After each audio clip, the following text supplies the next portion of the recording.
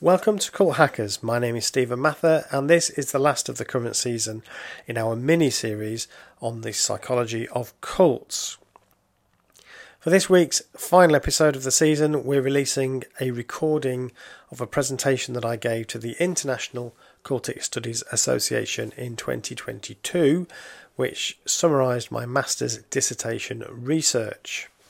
Now, if you're listening to this on your normal podcast app, we have also released this as a video on our Evil Sheep YouTube channel, which will allow you to see the slides for the presentation. And the link is in the show notes below. Don't forget to subscribe and follow the channel. And if you like the podcast, you can help support it by becoming a patron. Okay, so here's the episode. Thank you for listening.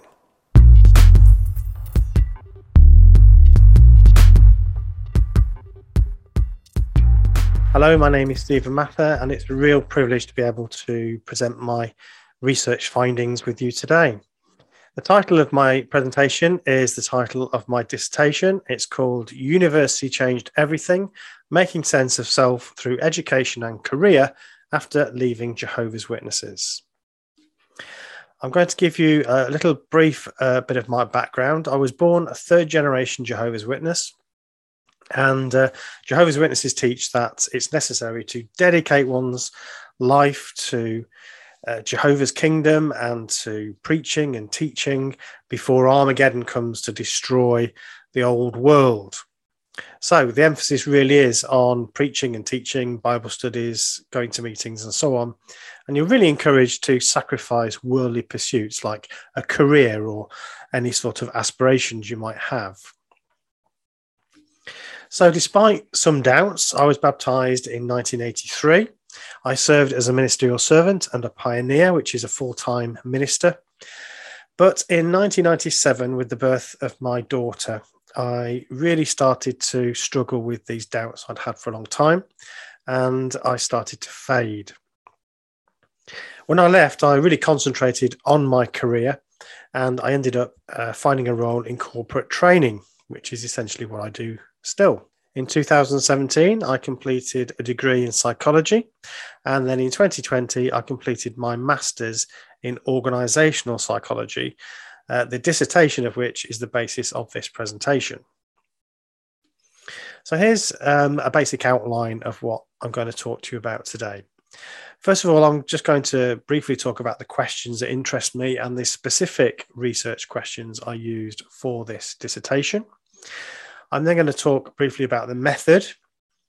I'm going to present to you some of the results from this research, and then we'll talk about what they mean or what they might mean, what they point to, and what other questions we might want to ask following this research.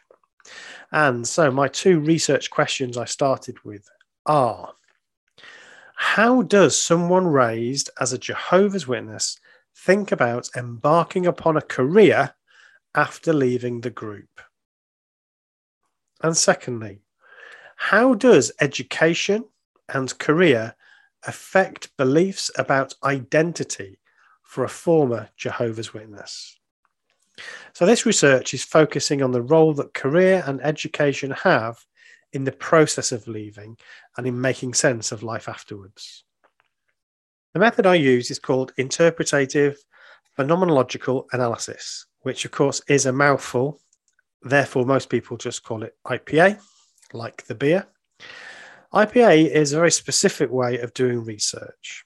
Firstly, it's ideographic, which means that it has this commitment to the specific experience of people, and it's very detailed, really trying to understand what the individual's phenomenology is.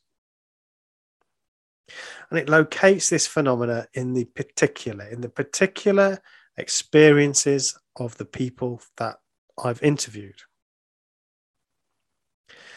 It's cautious about generalizing, but it is actually possible to start to identify some possible phenomena and some possible causes, some possible links to other experiences in the analysis of this work. So that's one of the things that really interested me. It's more than simply phenomenology. There is this interpretative and analytical aspect to it. Because of its qualitative nature, we use small numbers of participants. For my research, I just have 3. It's really interested in the sense-making process of those individuals. Another element of IPA is it seeks to interpret the experience through the lens of psychological theory. So as I said before, it's not simply phenomenology, as important as that is. It's also saying, what does this experience tell us? And what are the things we already maybe know about psychological processes that might fit into these experiences? The other thing that I really wanted to talk about, which is very important to me, was this idea in IPA of the double hermeneutic. So the double hermeneutic is this understanding that the researcher is also engaged in a sense-making process. So whilst there is an element of bracketing, trying to make sure that it's the participant's experience that's coming out of that, when interpreting what data you've got and how that might relate to psychological research, the researcher themselves has something to do with that and has to interpret that in some way. Therefore, it's important to bring this out into the open. So this meant that I, as a former Jehovah's Witness, could accept that I'm going to be coming at this from a particular perspective and just be open and honest about that and include that perspective in the research. So I used 3 participants: Fiona, Ben and Julie. Of course, these are pseudonyms. They are all ex-Jehovah's Witnesses, having left over 10 years ago. I interviewed them remotely, recorded, transcribed, and then I started to identify themes, of course, making sure that all of this was done according to strict rules of ethics. There were 4 or 5, depending on the person, superordinate themes that emerged for each participant. And I was managed to identify 2 common themes that sort of appeared in all of them. Use of career and education in the struggle for a coherent sense of self in the face of feelings of profound identity change. And secondly, finding a new community through career and education as part of the process of transition. And I've simplified them for the purpose of this presentation. And I've called them struggle for a coherent identity and finding a new community through career and education. So obviously this is a very simplified diagram, but it's really just trying to make the point that for born-in members, people who leave after being born in, raised in these groups, there are essentially 2 cells, or there are 2 sets of identity. One while you're in the group, one while you're after leaving the group. Life as a member, life as an ex-member. Unlike recruited members, SGAs, MJs may have no readily available way to talk about or make sense of who they are without the group. So how these individuals construct a sense of self and how they make sense of who they used to be versus who they see themselves now is an area of intense interest to me, and I think really important. So for the presentation of the results, I'm going to share with you a selection of the data in the form of quotations. After that, I'm going to draw upon psychological theory to suggest some possible explanations for what's happening and how we might take it forward. So this is the first section that I'm going to look at the results, and I'm focusing on this struggle for a coherent identity. When I asked Ben whether he perceives himself as the same person now as he was when he was a witness, he says, different, completely different. I look back to that guy and I wouldn't say I'm embarrassed because it's kind of made me what I am today. I think it imprints a lot of good qualities on you, doesn't it? So I found this really interesting. On the one hand, Ben was very clear that he's a different person. He didn't hesitate when I asked him that question. Different, completely different.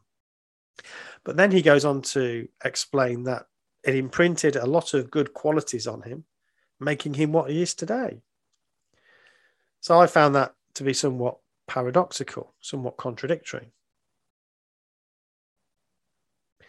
So apparent contradictions actually illuminate a lot of Ben's work that he's doing as he's trying to make sense of these experiences.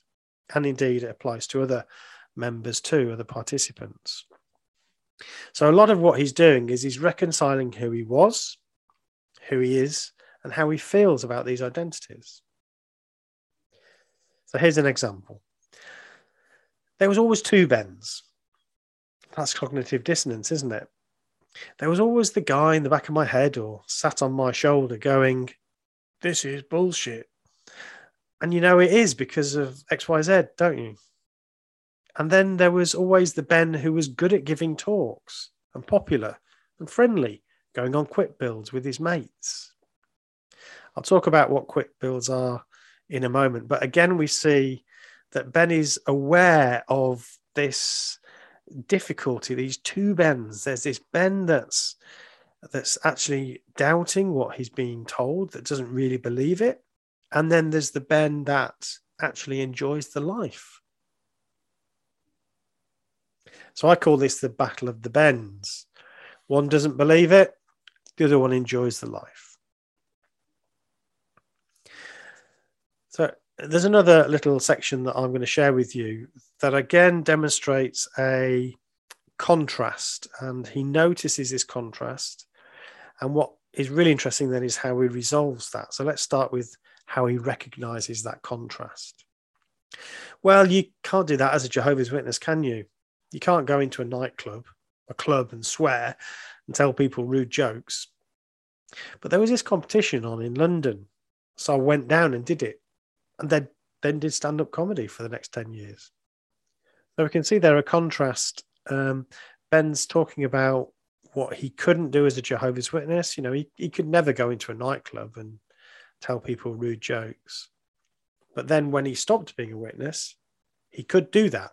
And he became a stand-up comic for the next 10 years. So Ben here is identifying a big difference between the old Ben and the new Ben. The old Ben couldn't do this. The new Ben did it for 10 years. But then what's interesting is how Ben reconciles this and starts to identify a self, a single self that he can thread through the whole thing. In fact, my talks, my public talks and items on the meetings, people always said, "Oh, we love it when you're on there." And it was all about wanting to entertain, really. It's bad, isn't it? Okay, so yeah, I always wanted to entertain. So this isn't the only section that Ben talks about this.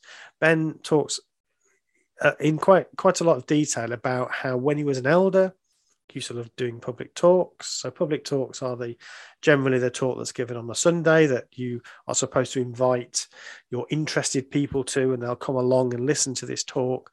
And Ben used to love doing those talks and other items on other meetings where he'd like to make people laugh and tell jokes. And he's identifying this entertainer, this Ben as entertainer, both as the elder and then later. So actually, he is the same person. He's just expressing that in a different way. So although he identifies this schism between, or this contrast between, you can't do this as a Jehovah's Witness, but then when I left, I did. He's now drawing the two threads together and saying, actually, I was always the same person. I was always this entertainer. So he appears to be reconciling the incongruence and apparent paradox and identifying a core part of his sense of self, this person who liked to entertain. So he's making sense of his past and his current life, from JW Elder to stand-up comedian. And he's establishing a thread of continuity between these old and new identities. So I'm now going to have a look at our second participant, which is Julie. She says, I mean, I'm not as angry as I used to be, because I feel like I'm doing something now about it with the Open University degree. But It was a life of subservience in a sort of misogynistic kind of cult. You know, that was my life. It was mapped out. You sort of get married, you leave home to get married, and then you are the wife. So Julie is demonstrating that she felt angry, and she's angry about lost opportunities. Education crops up there. And she also talks about a life of subservience, which is mapped out. And then her final sentence in this little clip, and then you are the wife, is really a commentary on this limited identity options that she had. When Julie's talking about her experience, she then talks about what seems like a revelation to her. She recounts a revelation about her identity and agency. Yeah, so I think I just felt that I became an individual, not, how there's like a pat mentality when you're in the witnesses, isn't it? I felt actually I'm an individual and I can think for myself. I don't need to defer to somebody else. I can make my own decisions and, take responsibility. So partly education and partly from the work that she does, which I'll talk about in a moment, she's now using that to enable her to identify that actually she can make decisions for herself. She is an individual. She doesn't need to defer to someone else. I find this really striking, this description of being an individual. There's a real sense of emancipation from being subsumed as a part of a collective. So Julie goes on to talk about another contrast. And as a woman, your role is to support. But I've always kind of supported. I always supported my husband's accountancy practice, doing, sort of helping with the secretarial aspects, that kind of thing. And then I actually became a home educator. So I homeschooled our son until he was 14. So again, we see this acknowledgement that her role was to support. And that's very much in line with what Jehovah's Witnesses say about the role of women in their organization. But that also extended to her career. So even though it was outside of the religious setting, she was still supporting. She was supporting her husband's accountancy practice. And again, that's not uncommon within Jehovah's Witnesses. But then she has this opportunity to become a home educator. She goes from support to educator. And notice the phrasing. She says, I actually became a home educator. So she could have said, I started to home educate my son. But no, she took that identity upon herself. I became a home educator. And she's using that as a way to create a new way of thinking about herself. She goes on to explain this. In a way, it wasn't a career, but it was, I was finding that I was doing something for me, learning new skills, And then obviously when the children were at school, I felt I was ready to be me. I wasn't a mother. I wasn't a wife. I was me in my career. So as always in qualitative work, when you're transcribing people's words, they're not always in beautifully framed sentences. And you can see in the early part of that sentence, Julie's struggling to sort of get her thinking together. But it sounds like she's using this idea of being a home educator as a kind of bridge between this support Julie and what's going to be just me in my career. And this was a great way of her to do that through this being a home educator. She actively uses this identity of home educator to find her own identity of me in my career. And the third participant is Fiona. And obviously I've taken one of the sentences that she says as the part of the theme of my dissertation, going to university changed everything. She talks about this in glowing terms. I think it gives you a bit of identification of who you are. You find yourself, don't you? I think going to uni made me find out what I loved doing and wanted to do. So for her, she's very clear that it was education again that helped her find herself. But notice she's talking about finding herself. It's giving her a bit of identification. But it's also finding out what she loves, what she's wanted to do.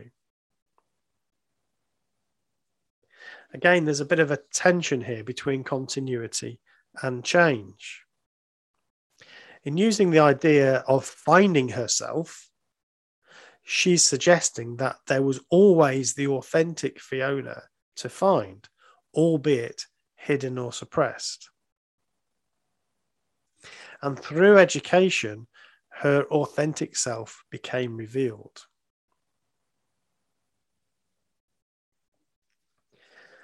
She talks again about this difference. So again, we're looking at contrast. So as we can see through all these discussions, through all these interviews, there's a real sense of contrast between what I was like before and what I am like now. The person I was, the person I am. When I graduated my degree, that was just like, oh my goodness, what a different person I am from a couple of years ago. So many things changed in that 2 years. It was just wonderful. A lot of these statements are incredibly touching to me. The way that my participants talked about their experience is truly heartwarming. And this is one of those wonderful statements. What a different person I am from a couple of years ago. So again, she's very explicitly stating that she is very different. So she has a strong sense of personality change. But that's a bit of a different narrative from the one of the authentic self. She's describing here a wonderful transformation from one thing to another thing, from one person to another person. Whereas earlier she said she found herself, her true self. Again, she says something similar here. Yeah, I think I'm two different people. I don't think anybody from my old school days would recognize who I am now.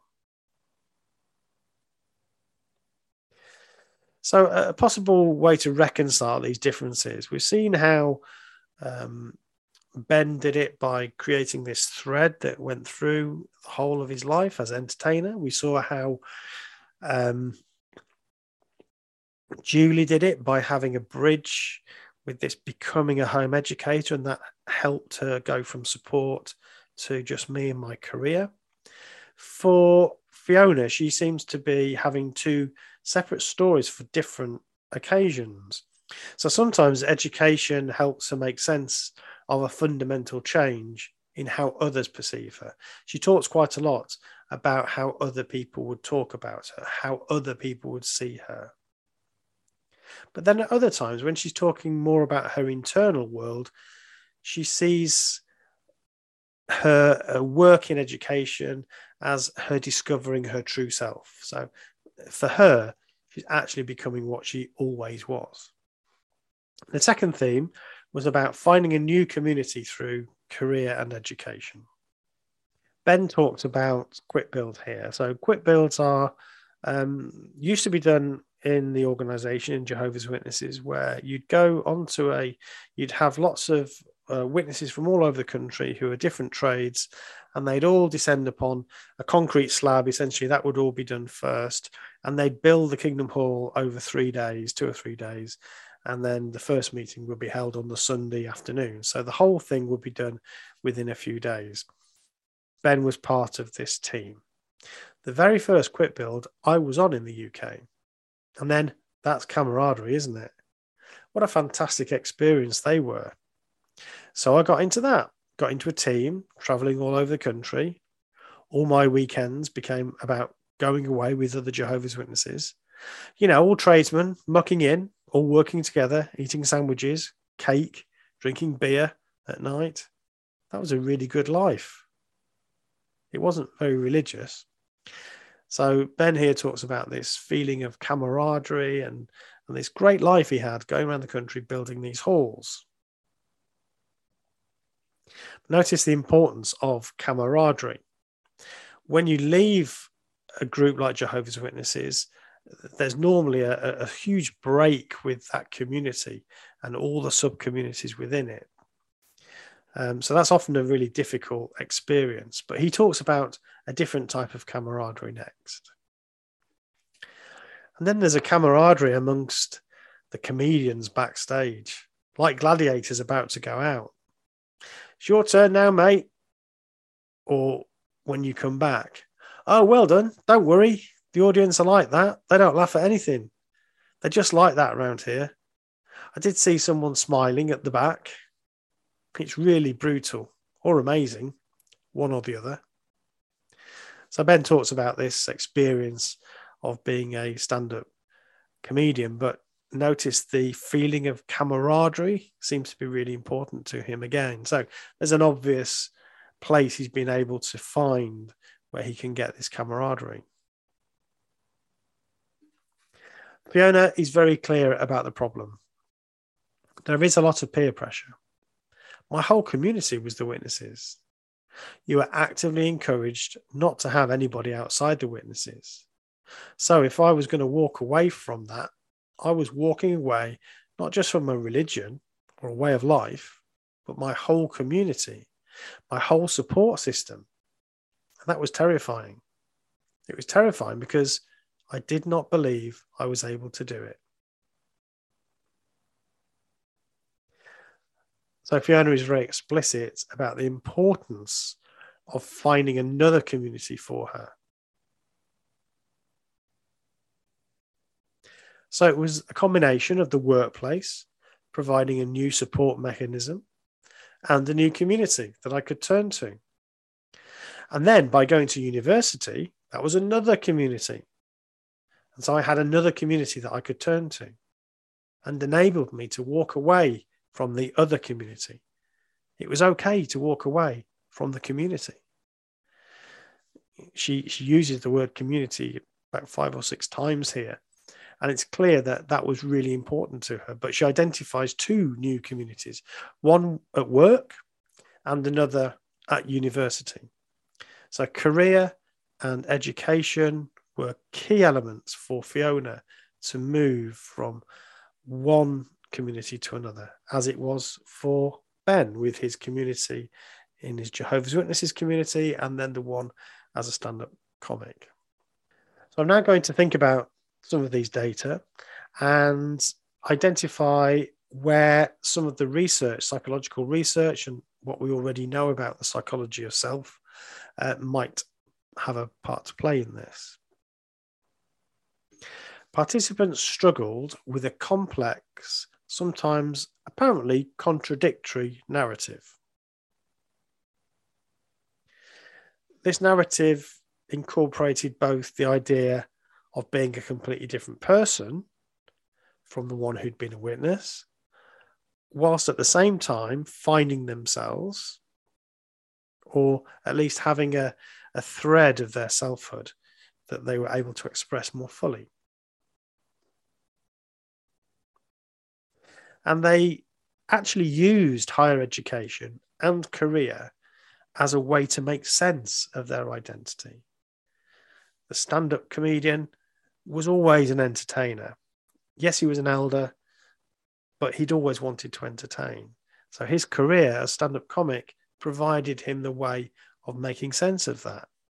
For Julie, her career of being a home educator was like a stepping stone to her more academic career. Similarly, for Fiona, going to university allowed her to become the person that she actually was, although other people would see that as very different. So they were able to draw on a sense of their true selves to create a new, or at least a more complete identity, drawing upon qualities they already possessed, which allowed them to create this sense of continuity. So, how does this link to theory and research? Well, actually, there's quite a lot of areas that I've referred to in the dissertation, but I've just got three here I want to briefly talk about. They're actually from two different papers. Firstly, from Haney and Shepherd, and that's around telling a story involving past, present, and future. And the second area is this area of moratorium, and the third is this area of bricolage. In 2011, Haney and Shepherd published a paper about Marines who were forced into early retirement through injury. Obviously, that was a real knock on their identity. Being a Marine was a really important, salient element of their identity. What they noticed, though, was there seemed to be a difference between those who adapted successfully and those who had difficulties adjusting. One of the elements was this idea that those who were more successful, however that is defined, were metaphorically speaking able to carry on talking about themselves. The book had not been closed on their lives. So there was a consistent narrative that they could tell about themselves. They could refer to things that had happened to them and what that taught them and how they'd used that in their life after leaving the Marines. It hadn't completely finished. Part of their life wasn't completely over. Sure, they were no longer actually serving as Marines, but they still were the same person with their experiences, with their learnings that came from that. They were able to tell a continuous story about their selfhood and incorporate various coherent elements of themselves then and now. And in my research, I think I found something similar. For all of my participants, they were successfully able to negotiate these difficult periods of transition by finding a way, particularly Ben, finding a way to create this consistent narrative of who he has always been and who he became after he left. Also, career and education helped the participants look to the future with optimism. So there was something to look forward to, something to aim for, and something to enable them to self-actualize. It maintained a sense, or they maintained a sense of coherent identity by identifying enduring elements and providing opportunity for fuller expression of those outside of the organization that they left. The second concept I'd like to talk to you briefly about is that of moratorium. So this is an Ericksonian idea, but I'm quoting it here from Gabriel Gray and Gorigakar, who researched managers who were made redundant in their 50s. And these were jobs where they had a strong sense of identity associated with the job. So again, it was how did these managers cope with this break in the job that their identity had been so much attached to? So similarly to Haney and Shepherd, they found that participants who used narrative coping seemed to fare better. So they again told a story that didn't have a full stop at the end of it. Those that weren't able to do that were very angry about being made redundant, about losing their job and their identity and who they were, and struggled to come to terms with it. So Erickson's psychosocial theory of ego identity relates to this idea of moratorium, this stage where young people, particularly adolescents, are not ready yet to settle on a very clear identity, and they might experiment with different ones. They're not ready yet to commit to a specific identity. And actually, society, culture accepts that and allows that sort of experimentation to happen. Allowances are made for individuals to go through this period of self-discovery. It's a sort of period of license to experiment and explore identities. And what's happening here is that the individual self is developing, which of course is rooted in the socialization process, friends, family, wider community. So, as I said, facilitated first by parents and family, and then through wider associations such as religions or a religion, a community, a job, etc. This is all part of this getting to know yourself period during adolescence and young adulthood. So during moratorium, a person makes sense of these different elements of identity and ultimately, if it's done successfully, integrates them into a stable sense of self. I argue that for Jehovah's Witnesses, as children, the socialization process is very much controlled, not just by the parents, but by the organization. So there's a real emphasis on family worship, family Bible studies, meetings, preaching, even the social life is very much revolving around being a Jehovah's Witness. So all the friends will be Jehovah's Witnesses in the main. There's also a real sense of restricted identities. The idea of becoming an entertainer or an academic or a woman becoming a leader even is just not something that's open to Jehovah's Witness children. As they approach adulthood, young Jehovah's Witnesses are expected to dedicate their life to Jehovah and get baptized. It's quite interesting looking at the literature on this. There are some communities, even quite close-knit or closely coupled communities, who do allow a certain amount of freedom for youths to leave and experiment a little bit with the expectation that they'll come back after they've sort of got that out of their system. Jehovah's Witnesses do not encourage that at all. And so upon leaving, even adults might feel the need to do some of that self-discovery work, even in their 30s and 40s and later.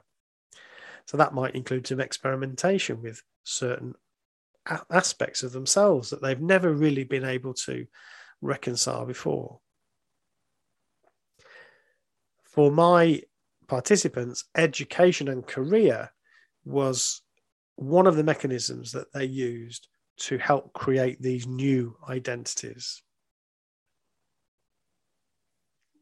And the final concept I want to just briefly touch on is this idea of a bricolage. Again, it's this same research as the previous one. But here, this is referring to Buzenel's work on resilience, where the discussion is around how bricolage, this concept of being able to take bits and pieces from your environment and make something of it, can be applied to resilience and identity. It comes from this tradition. Apparently, French peasants would find little bits and bobs of things on the floor and they'd cobble them together. They'd make do and mend. I guess it's in a lot of our histories is that, you know, if you don't have much money, you have to make do with the best you can. And so these craftsmen and women would be able to cobble together these things and make useful things out of them. So Buzenel, and then referred to by the research by Gabriel Gray and Gorkagar, use this concept around identity. Individuals can piece together elements of selfhood from what they already have. They are able to adapt, reshape, merge old and newly available concepts. For example, the elder giving talks becomes a stand-up comedian, all because of this identity of entertainer. So bricolage may offer a method to, in inverted commas, tinker with bits and pieces of identities and selfhoods and piece something together. Career and education provided the space to do that identity work in my participants. This included self-discovery of the sorts of person that they were and social scaffolding. In other words, finding new communities that they could move to after they left. So that's pretty much it with my research. I hope you found that interesting. There's loads more questions, of course. Is education and career uniquely helpful in this process? Of course, I chose that because it had been helpful to me. But what other activities, strategies might other ex-members use? For example, hobbies, other religious communities, secular societies, charity work, sport, politics. What else do people use? The references that I've used today are here. I'm happy to provide a fact sheet for that. And thank you for listening.